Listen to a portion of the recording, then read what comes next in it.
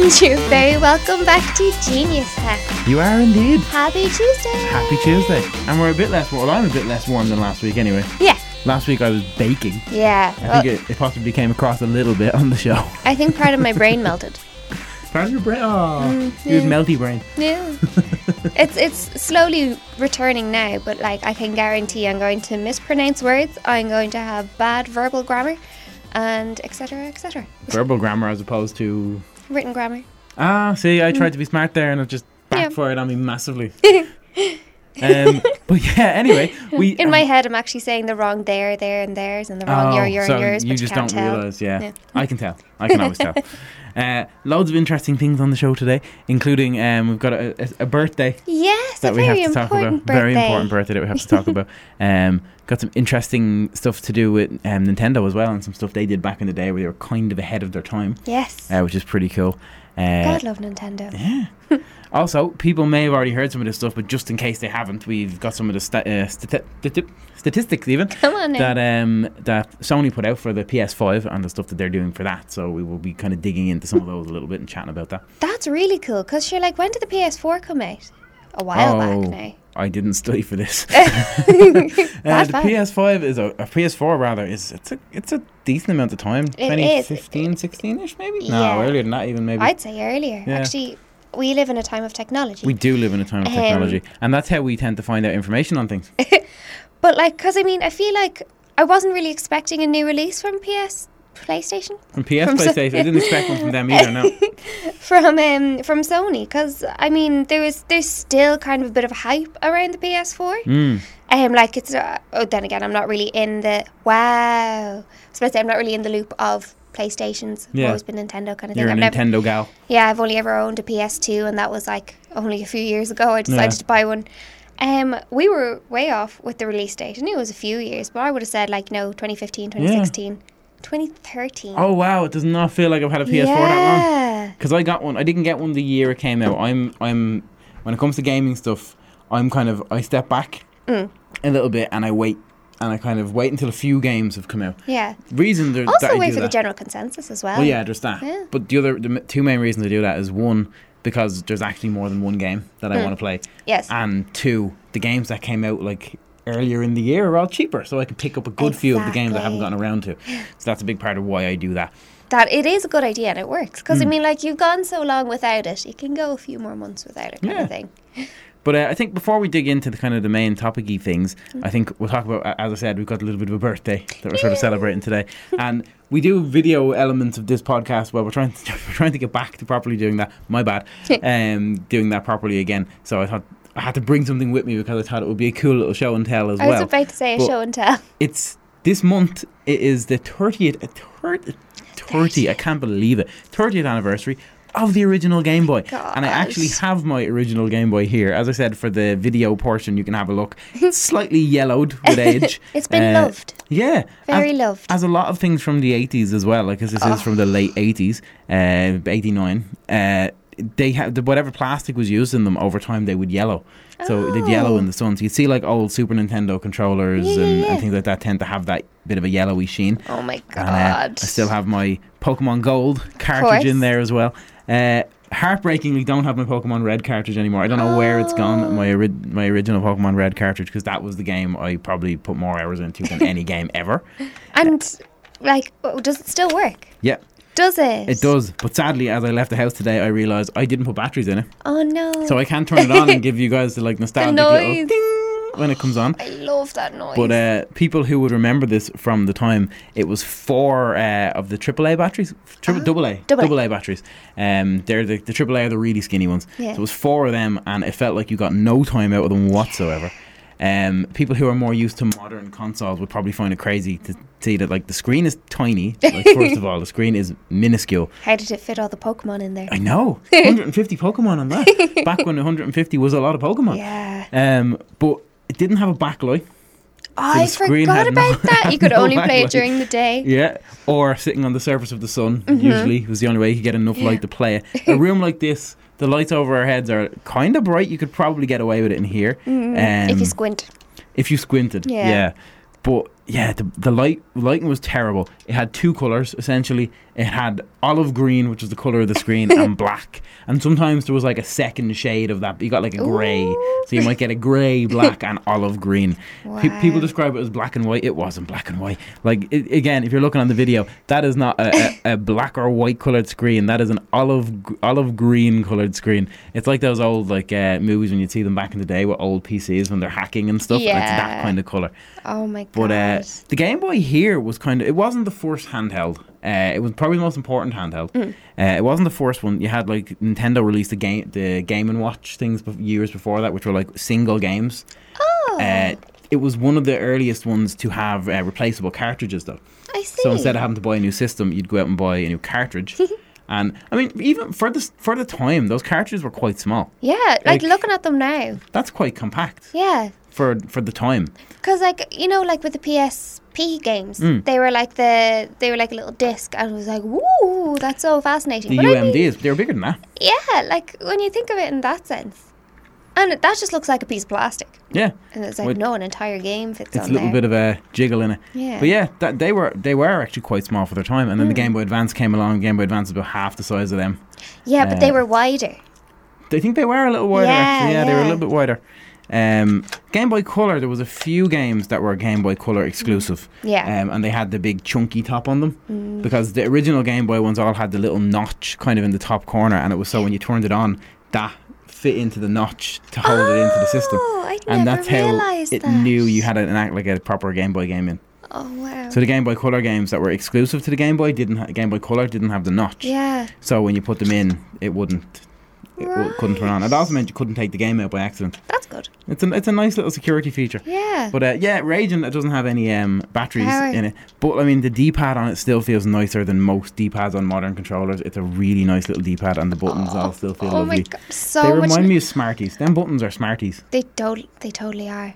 And I'm just looking at how simplistic it is. Like there is two buttons, like A and B, and you have your a D-pad? Is that what it's your called? D-pad, and then your start and your select. Yeah, like it's so minimalistic. It's gorgeous. But it had everything it needed. Yeah. And I mean, for the time, that's relatively compact. Yeah. I mean, if you've seen the kind of equivalent, like Sega brought out their Game Gear. The Game Gear was really big. And the Sega Nomad then later down the line, which was quite big. Yeah. But they had the advantage of being in colour and having backlights. And somehow, the luxury. But the Game Boy destroyed them.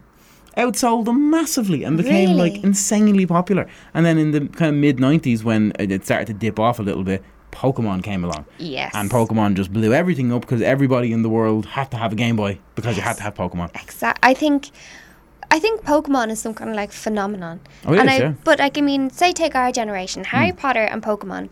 We were introduced to these, well, not even introduced, they came about when we were quite young. Yeah.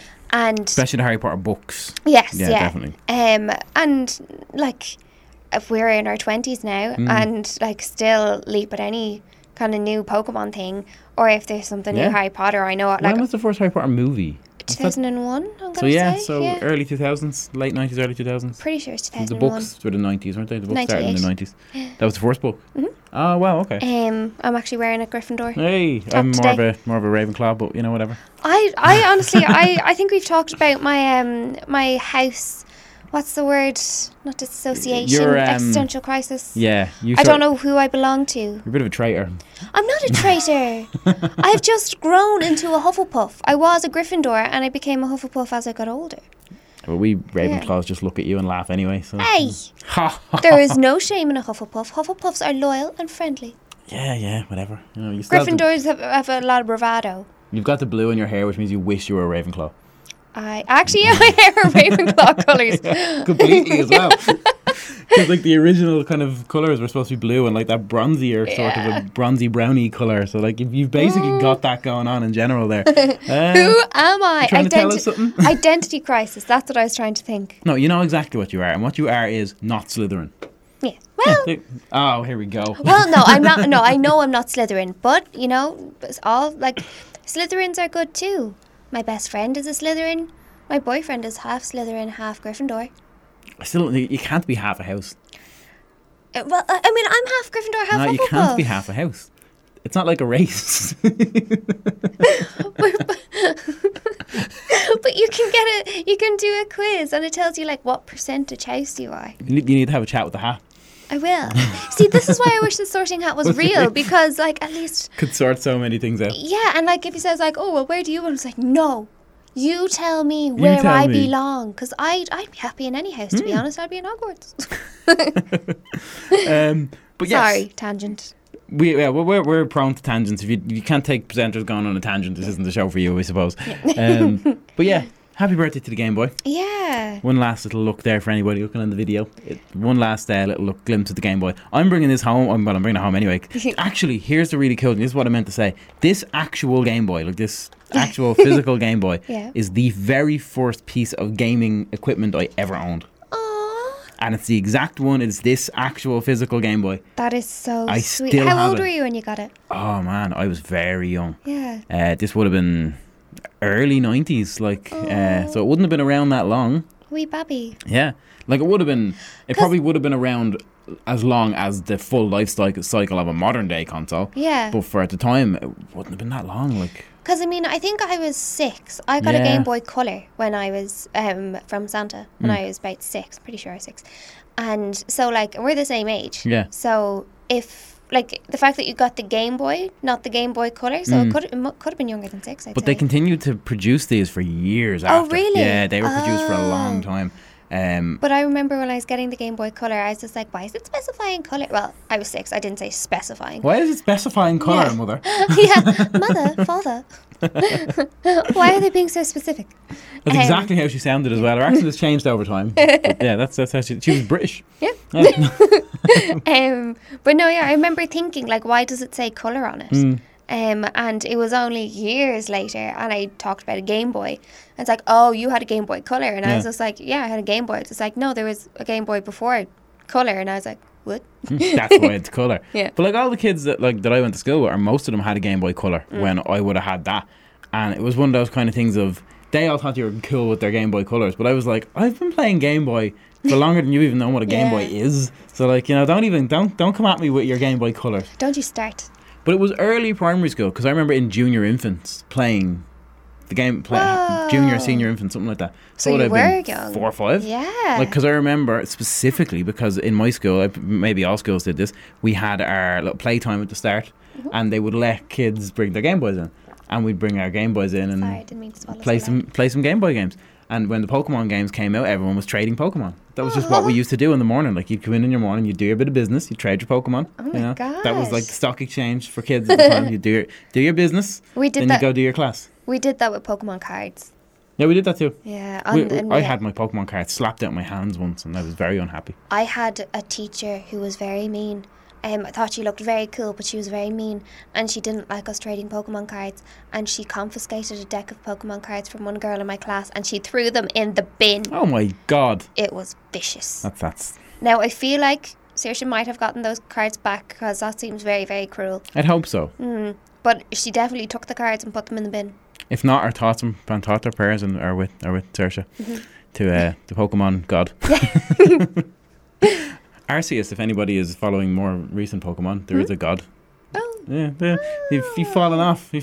but you're getting back. Yeah. You've got the Switch. You've got your new Pokemon Go game, so Let's Go game. So you're catching back up. But see, I am very much original Pokemon. You're a Gen 1er. Yeah, like, I mean, I've played, like, you know, X or Y. I can't remember which one I had, and I played Moon, and like I enjoyed it. But part of the appeal of Pokemon, was it Let's Go? Yeah, the one on the Switch. Was that it was Gen 1 again? Yeah, like, because it's something achievable. Like, I mean, like, if you try super hard, you could actually catch all the Pokemon. But with the other ones, there's like, what? 65 billion Pokemon. Yeah, like, it's like there's no hope of catching them. Well, what I'll say is, before we move on to our next topic, one final thing is, You've got all the new ones. I'm a Gen 1er all the way. Generation 1 was what I grew up on. It's what I got into. But controversial, well, not really controversial, because a lot of people agree it's the best one.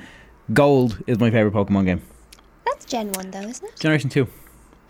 So it's only just behind. Yeah. Gold is, in my opinion, the best.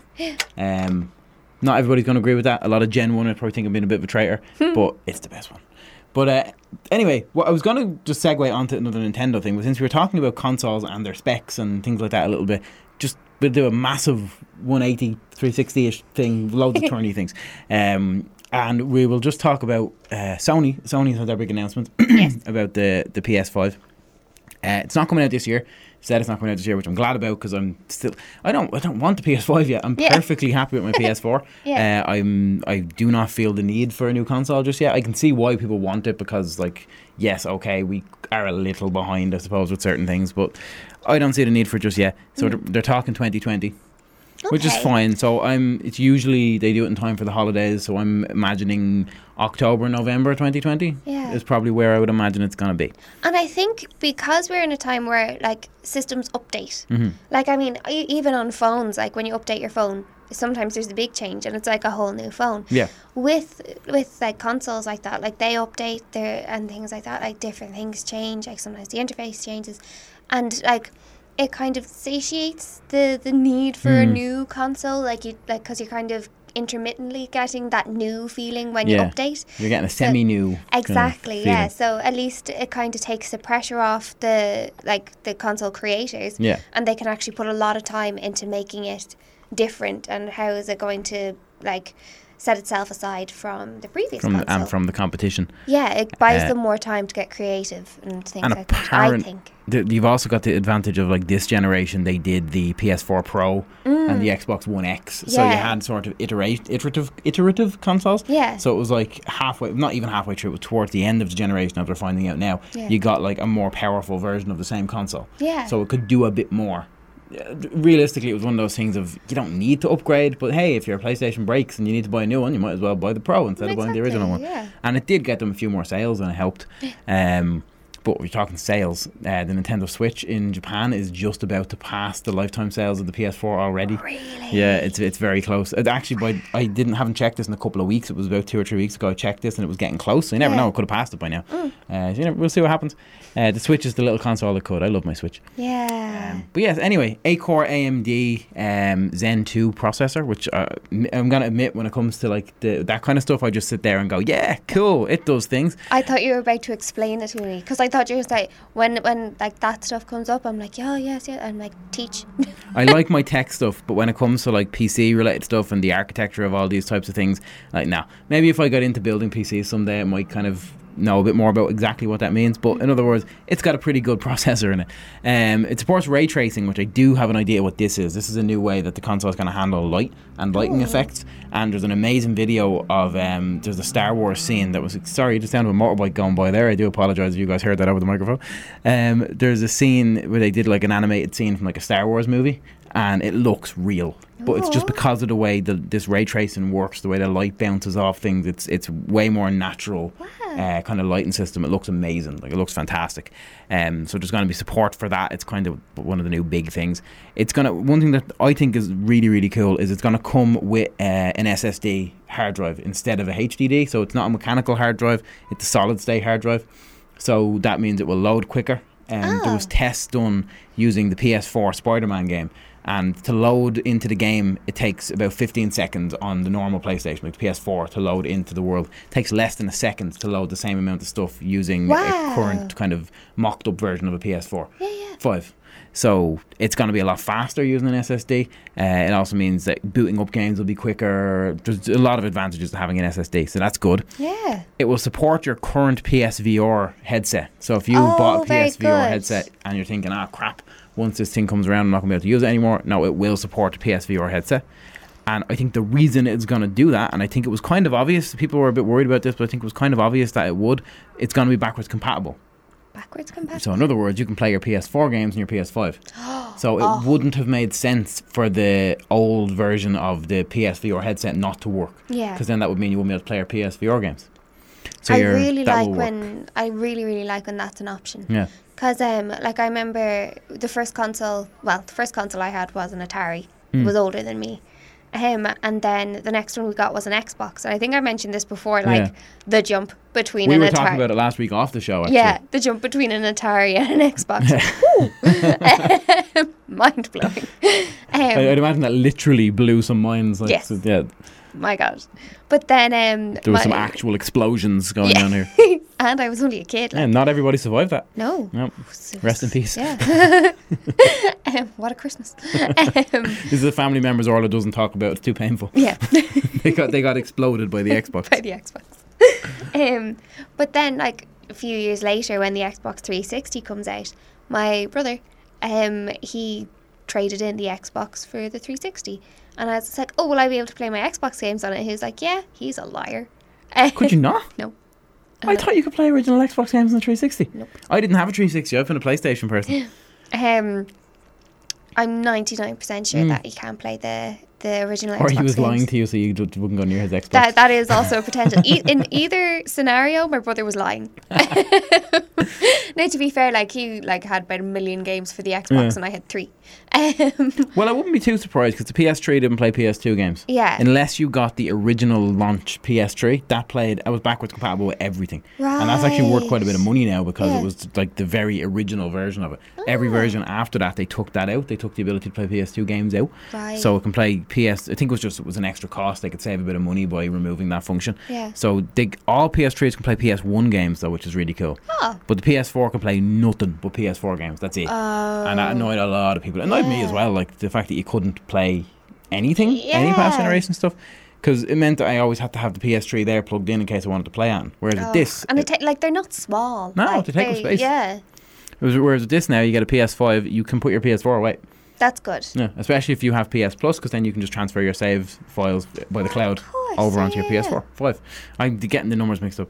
There's another fact. They haven't officially called it the PS5. That's the placeholder name, but it's going to be called the PS5 because they've called all their consoles PS1, 2, 3, 4. Unless they do an Apple on it and being like, PS5. PS6. Yeah. They'll skip a number like everybody seems to do with stuff. That made me so mad. Just a side note about Apple. Like, what happened They to skipped 9, didn't they? Yeah, what Well, so did happened to Windows. 9? What? You got Windows had 7, 8, 10. If anything, you'd skip 7, because isn't 7 an unlucky number sometimes? 7 and 13 are regarded as unlucky. Could be. I don't know. Different cultures. But they didn't. They skipped 9. Yeah. Everyone seems to skip 9. Maybe 9 is just seen as not being like a modern and futuristic number. Poor 9. Like, I love you, 9. We like you, 9. Yeah. Couple of little other things that they did point out. Really, only 2 things here. Supports physical media, so you can use your discs, which is great because I always worry that we're going to get to a point where game consoles are going to be digital only, and I don't want that because I like to have physical games. I like to have a shelf and be able to see all my games. We talked about this a little bit when we talked about streaming. Yeah. Like, I'm on board with streaming to an extent in terms of being able to sit down and have a big list of games that you want to just play for 5 minutes and jump in and out, and like the Netflix thing, where you just sit down and you stick something on. But yeah, I'm on board with streaming, but not to take over, and I'm also not on board with digital taking over. But the problem is it's gonna happen. Like, it's cheaper for developers. They don't have to pay to have games made and put onto disc. You're already seeing now with the Switch, when they make a game on a Switch cartridge, I think that has like 8 gigs of storage or whatever on it. If the game is over 8 gigs, there are bigger memory cards they can get. Like, there's a 16 gig one and there's a 32 gig one. Like, there are bigger cards that they can use, but the developers aren't doing that. What they're doing is they're putting 8 gigs worth of the game on the card and you have to download the rest. Right. So you still, if years from now that game got taken down and you couldn't download the other bits, if all you had was what was on the card, you wouldn't be able to play the game. Oof. So strictly speaking, physical media is dying anyway. So it is going to happen. And the sad thing is, it means you can't, like, the amount of times I've had friends tell me, oh, I'm playing this game, it's great, it's fantastic. Oh, I'll get lended that off you when you're finished. Oh, I downloaded it. Ugh. And I was like, no, that was one of the great things when I was a kid. Like, when we were kids, it was like, it's like, oh, this game's deadly, here, have a go at that. And you'd lend the game to somebody and you'd be, like, I have friends that, luckily, people I trust who still have copies of games I lent them about 5 years ago that I just haven't gotten back off them yet. But that was just a thing. Like, I have games belonging to them as well. But you'd lend games, and that's sadly one of those parts of gaming culture that's going to disappear, is like sharing and lending games is just going to go away. Then again, you have it on the flip side where it's like if they're hooked up to the internet kind of thing, and you can play with your friend online at the same time while being in different houses. So it's like a new version of that feeling, if you get me. What I'd love, and I don't know if they're going to do it because there's no benefit for developers to do this, but say if you could, like lending a game to somebody, if say I come in and say, oh, this game on the Switch is fantastic, you'd really like it, and you're really interested in playing it, I'm like, oh, I'll give you a lend of it. If you could do some sort of a thing where, because I own the game, I have the license to use the game, like I could send you a license, I could send you a code that you can put in, and that gives you a license to use it for like a week. or something like that. So you can basically have a lend of the game. So you don't own it, you can't use it indefinitely. You can play the game, or maybe you're like insurance. The way you can get insured on other people's cars, kind of thing. Exactly. So it's like, I lend you the game. You can either play for a certain amount of time, or you can play it to completion once, and then it gets locked. Yeah. Something like that, where you have the equivalent of being able to lend the game to somebody. I think it'd be great. I'd say like there will be enough demand for that. There might be for something like that to come out. There's no financial incentive for a company to do it. That's the problem. But it could be just like somebody like you or I who like has a lot of money and is great with tech, and he's like, here, look, I think this would be a great idea. Yeah, you never know. And there'd always be a way to, like, there'd be some kind of financial incentive to it. Like, everything can be monetized these days. Yeah, that's true. Capitalism. Woo. Maybe you have to pay a $5 or something to get that license key or something. Yeah, like a monthly subscription. They'll come up with something. But the last thing is, and I'm sceptical as hell about this, 8K support apparently. Oh, not 8K support. It's not going to do that. Gosh, off. 8K video, like we've got 4 people. How many people have 4K TVs? Oh, this is what we're talking about. Yeah, like not that many people have. Like, realistically, not that many people have 4K TVs. Yeah. People who are really big into their tech and really big into like super high quality video. I have a 4K TV because I ended up in a position where I ended up with a 4K TV.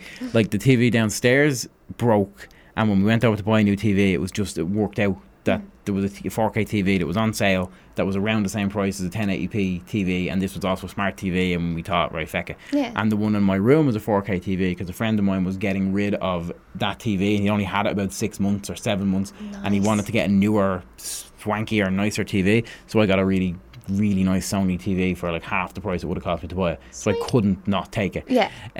So what's 8K? Is that better than 4K? Twice the resolution of 4K TV. But I mean, there must reach a point where it can only be so. There's a point where the human eye can't really perceive it anymore. Yeah. Like, there's videos out there that you can watch of like people kind of trying to explain how at a certain point your eyes just can't see any more detail because it's so beautifully detailed already. So I don't see the point in it, and I also don't think it's 100% clear, because what the PS4 Pro now, strictly speaking, does 4K gaming, but it doesn't. It does 1080p or 240 something like that p, but it's upscaled essentially to 4K through a thing they call checkerboard rendering. It's basically a way of making it look like it's 4K without it actually being 4K. Okay. And I can imagine it being something like that. Right. But I don't see it being full on 4K, and I don't think it's necessary. But we'll see what happens. I reckon by the time the PS5 is finished and it's all said and done, yes, most people will have 4K TVs. No one's going to have 8K TVs if they even exist by then. Sorry, I just realised you're saying 8K. I was just saying A is in the letter A, and I was just like, AK. Oh no. 8. I apologise for my accent. But that also makes sense that 8 is twice as much as 4. Yeah. I'm not that much of a dope. This is Maths Club now as well. What did we do last week? We did dimensions. Yeah. So this week it's maths. To show how bad we are at maths. But there you go. Anyway, there's your little gaming related, PlayStation related update for this week. Yeah. And happy birthday, Gameboy. And happy birthday to the Gameboy. We love you so. But yeah, so there's our kind of, I suppose, segment 1 out of the way. Yeah.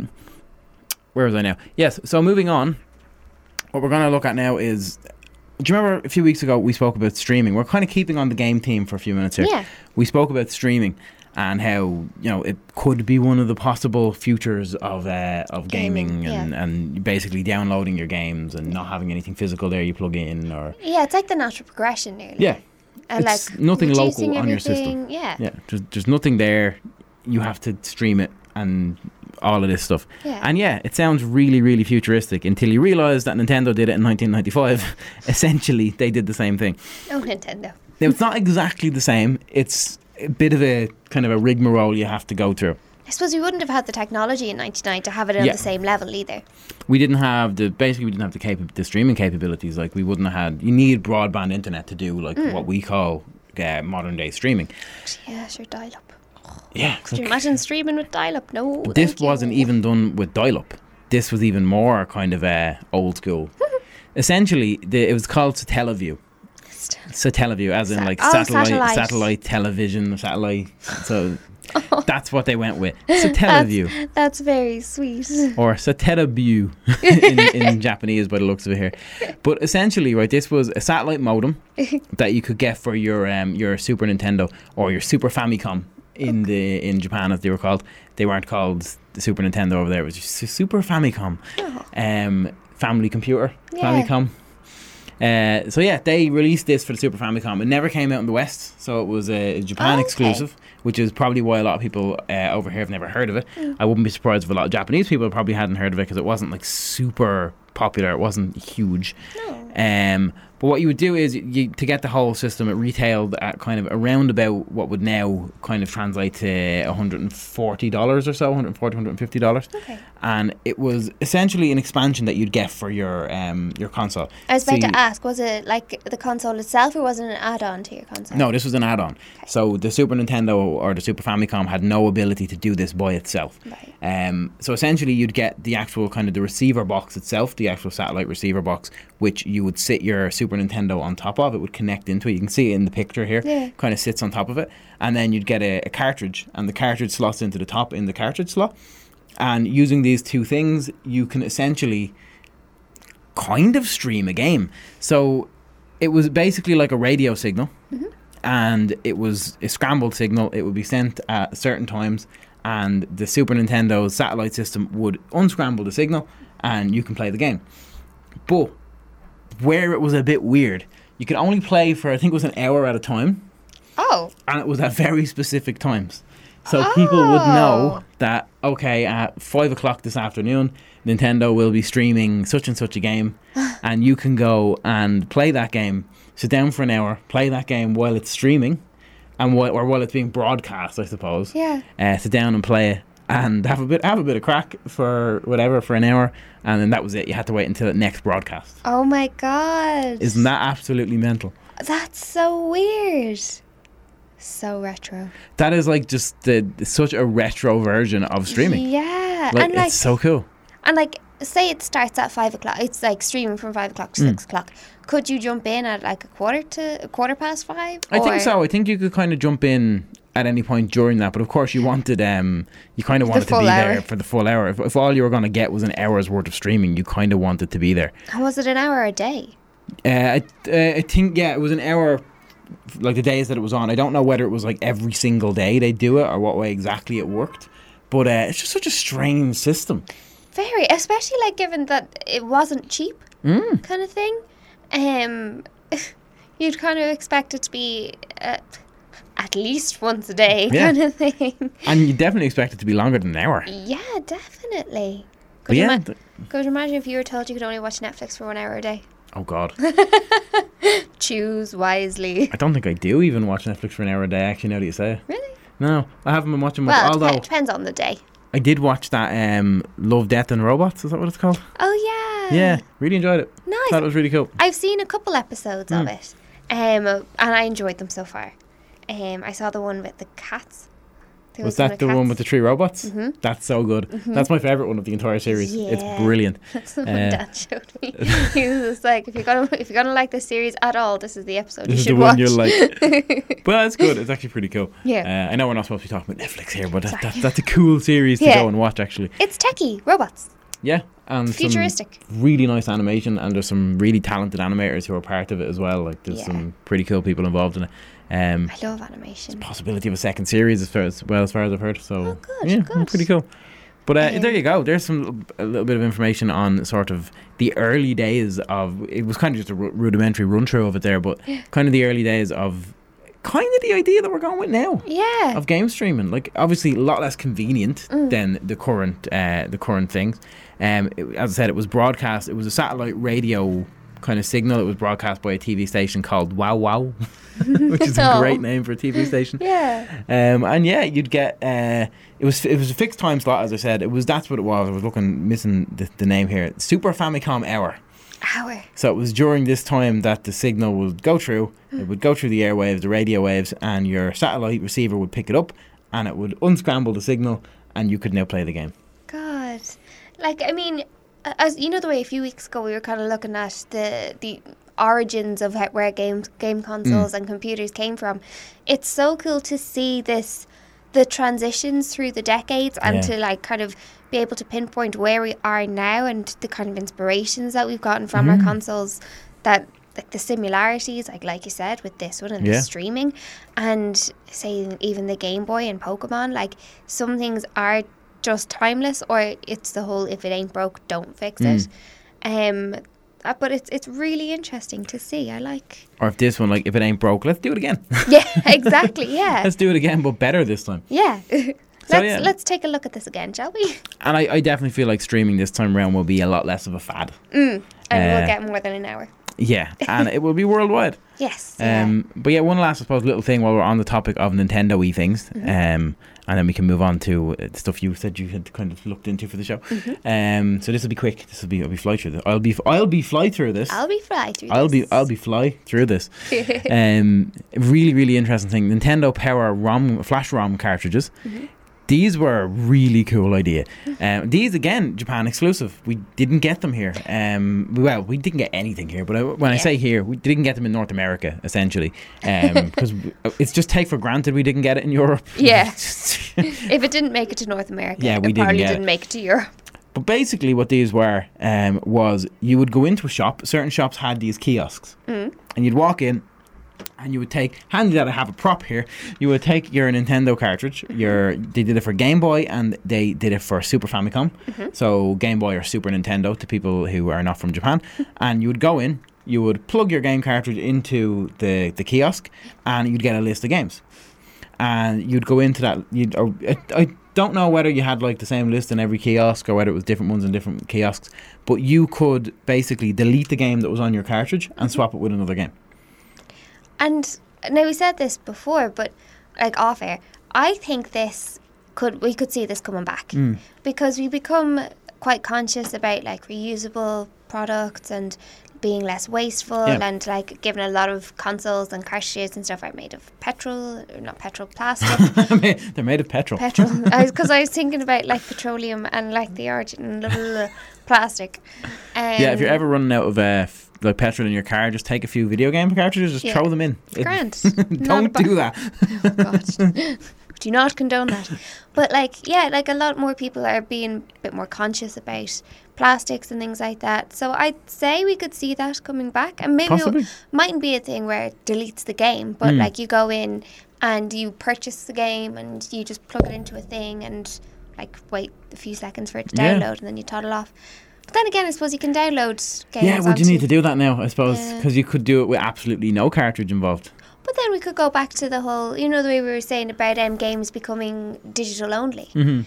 To kind of satiate the people who do want to have the physical game, they can like buy a blank cartridge and download it and have it on, or a disc or whatever. Yeah. Kind of keep that option alive.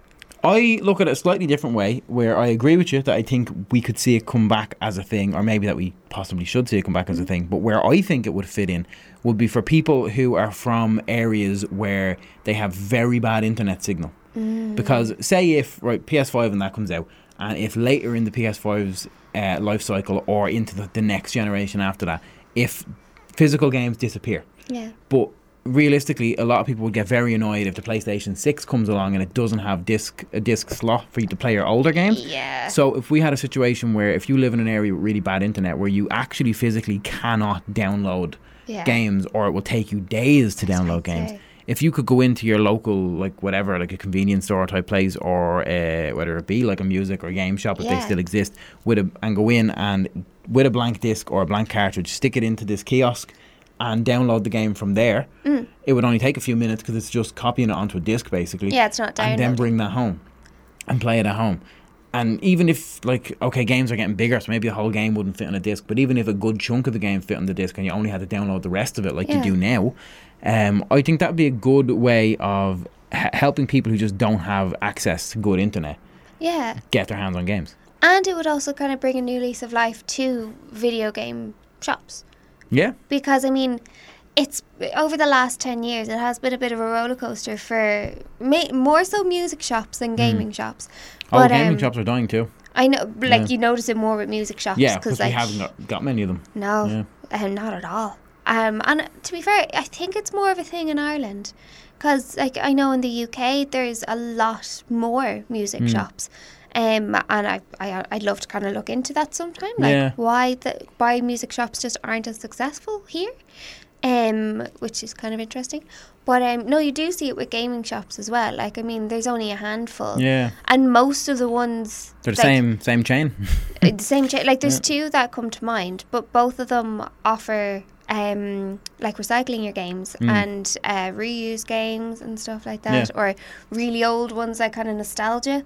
Where they'll have, like... I think that's where a lot of game shops are going to go. Definitely. They're going to go retro. Yeah. Like, you start seeing, like, PS1 games popping up in shops a bit more, and, you know, either special editions or anniversary things. And I love walking around, like, retro game shops and having a look at some of the stuff they have. Like, oh, me too. It's great fun. Even though a lot of the time I can't afford the ridiculous prices they're asking for some of the games. That is the shame. Like, I think there's a window where it's too old to be cool anymore, so you can jump in, but now, like, say PS1 games are getting pricey. Oh my god. And I know just from even PS2 games. Yeah.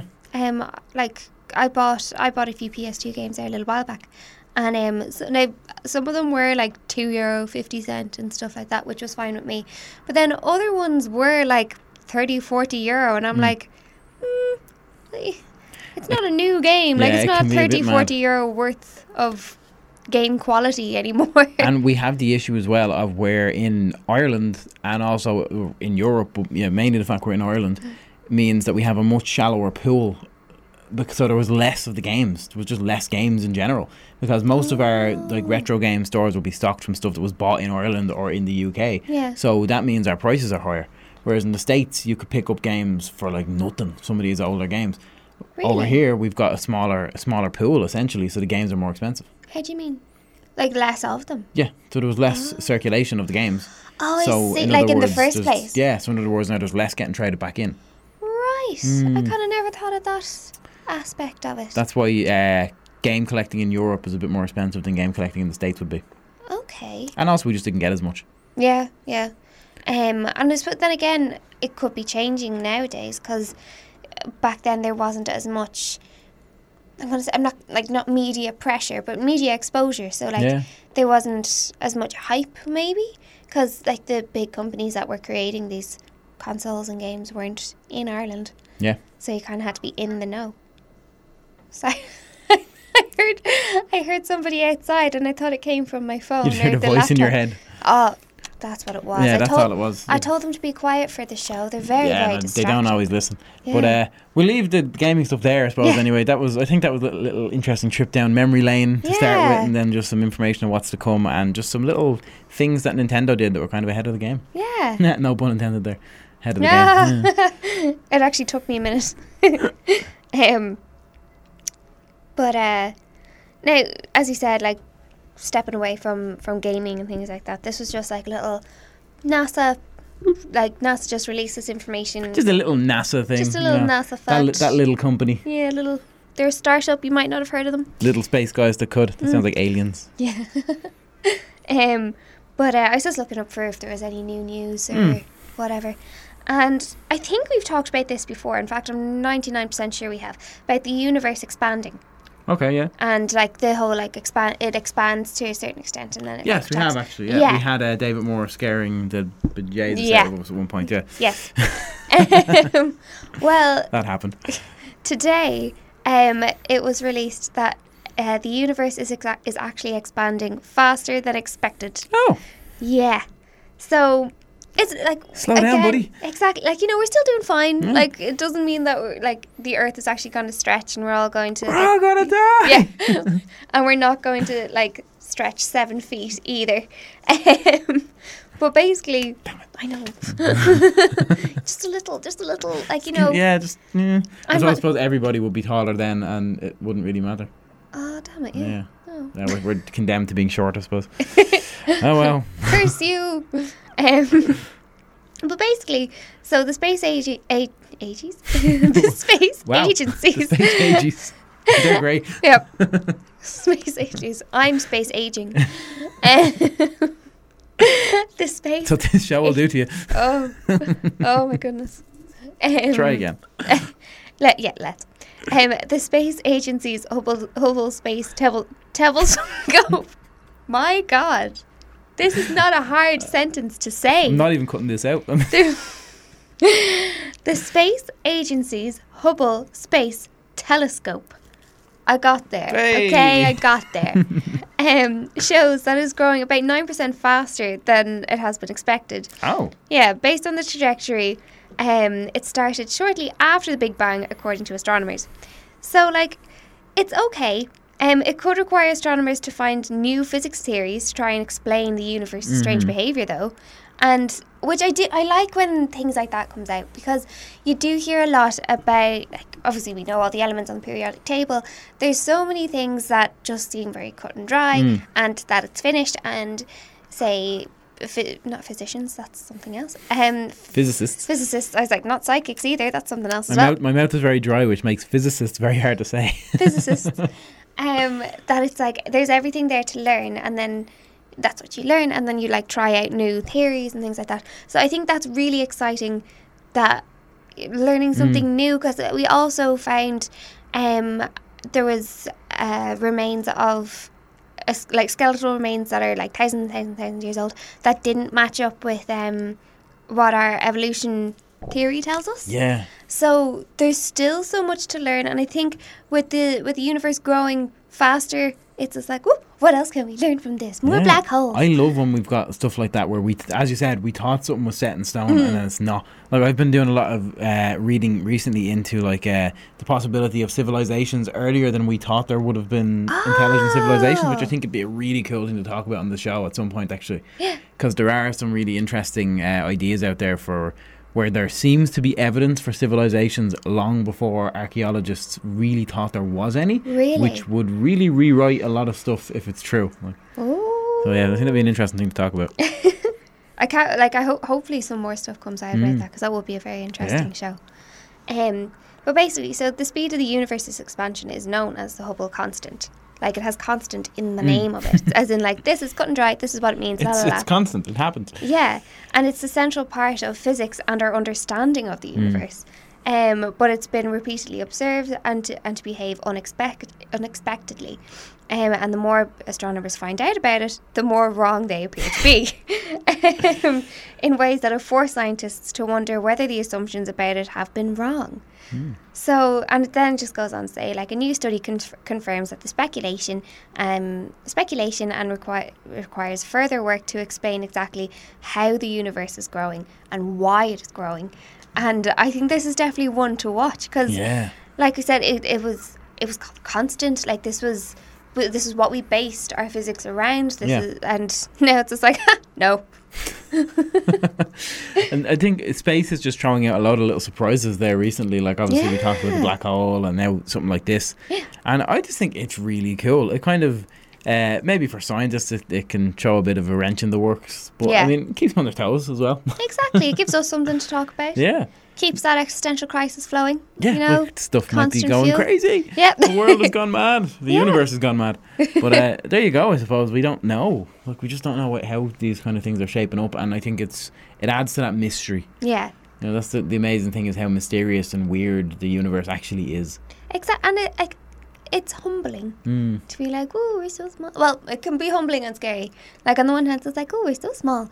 But it's like, there's so much wonder out there, and there's still so much unknown, even when you think you know everything about it. Well, not us, but when the scientists. Think we know so much. Yeah, we know everything. No, we sometimes, very rarely, possibly never. Yeah. Definitely not me. Or me. No, it's great though. It is really, really cool. I like to see all these kind of basically old ideas challenged. And just not because I don't think that the solutions that they have now are correct or interesting or good, but you know, if something comes along and challenges that, and then you can prove that the new thing is wrong, it solidifies even more. They're like, no, we got this. We know what we're talking about here. Exactly. And then occasionally, we don't got this. You know, we were wrong. Thought we did. Yeah, we thought we got this, but we don't got this. No, and I think it is good, but and scary, as most things in science are. But no, I just thought it'd be kind of interesting to throw that in. Yeah. Give a bit of an update of space, considering it is science. But I didn't want to talk too much about it because I know you have news. Yes, we have some interesting news stuff. This is a cool one. Yeah. We've talked before about kind of robotics and how stuff like that is going to change the medical field. Yeah. But they've come up with autonomous robots that basically can navigate within your body. What? Yeah, they've basically used these. It's a robotic catheter, and it can navigate its way through cardiac valves or through your heart in general, but moves around inside your body and can identify and find and repair. What they've used it for here was a leaky cardiac valve.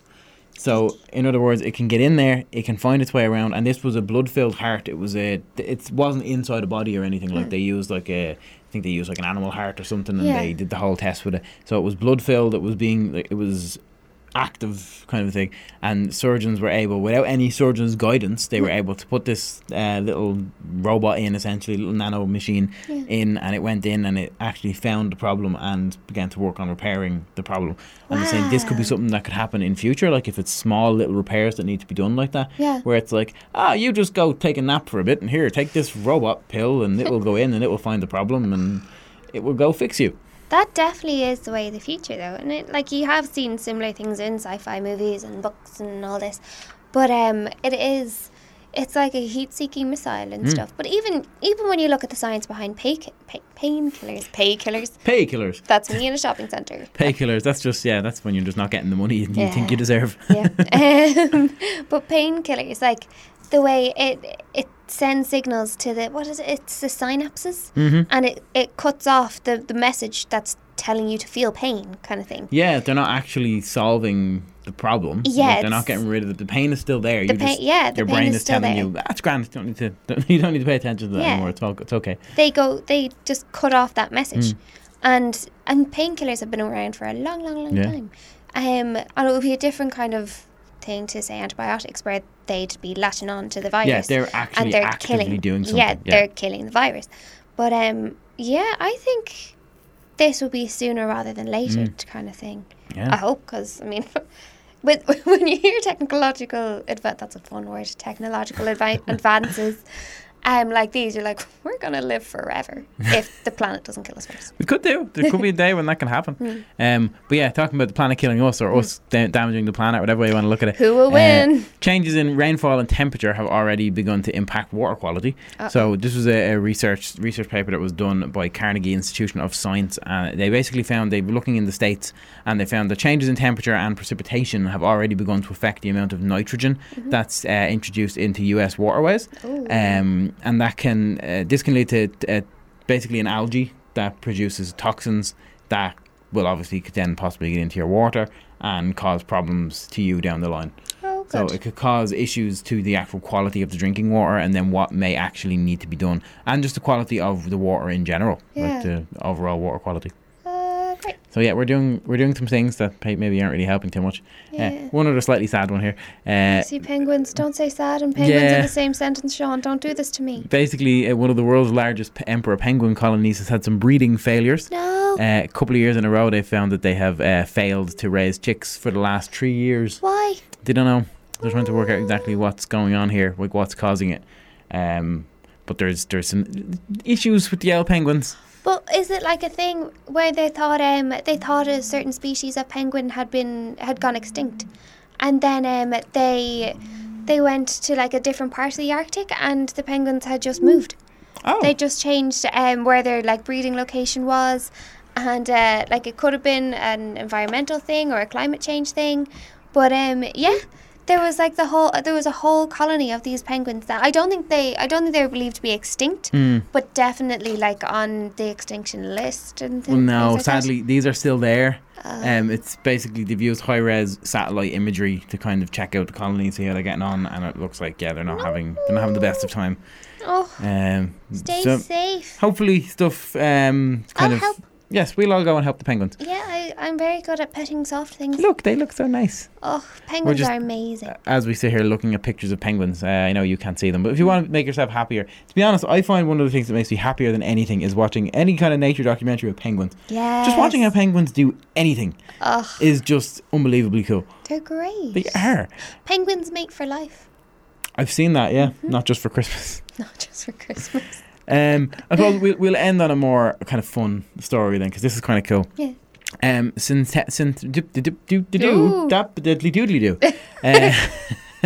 one might come in handy. My lord! Synthetic speech generated from brain recording. So this is new technology, which could end up being a stepping stone towards basically what the term they're using here is a speech prosthesis. Prosthetic. Come on, it's nearly the end of the show. Speech prostheses, which could help people in if they've lost the ability to speak to be able to do it again. But this it's a brain machine interface that was created by neuroscientists, which can generate natural sounding synthetic speech. Uses a brain activity to control the virtual voice tract, and they've detailed the anatomy of the whole thing. Because no way when you hear synthetically generated voices, it sounds like a synthetically generated voice. Yeah, it sounds like a robot. Yeah, but they have gone and built essentially like a simulation that simulates everything from your lips, your jaw, your tongue, your larynx, the whole thing. Wow. It simulates how all of those things affect the sound. There's research has been conducted on participants who have intact speech, because obviously they want to kind of have the full kit and caboodle. They want it all there and fully intact and usable. But they're saying the technology could one day be used to basically restore people's voices if they had lost their voice. Yeah. That's really cool, because I suppose you have prosthesis for nearly everything else. Like, I mean, with hearing aids, they're getting so good these days. Yeah.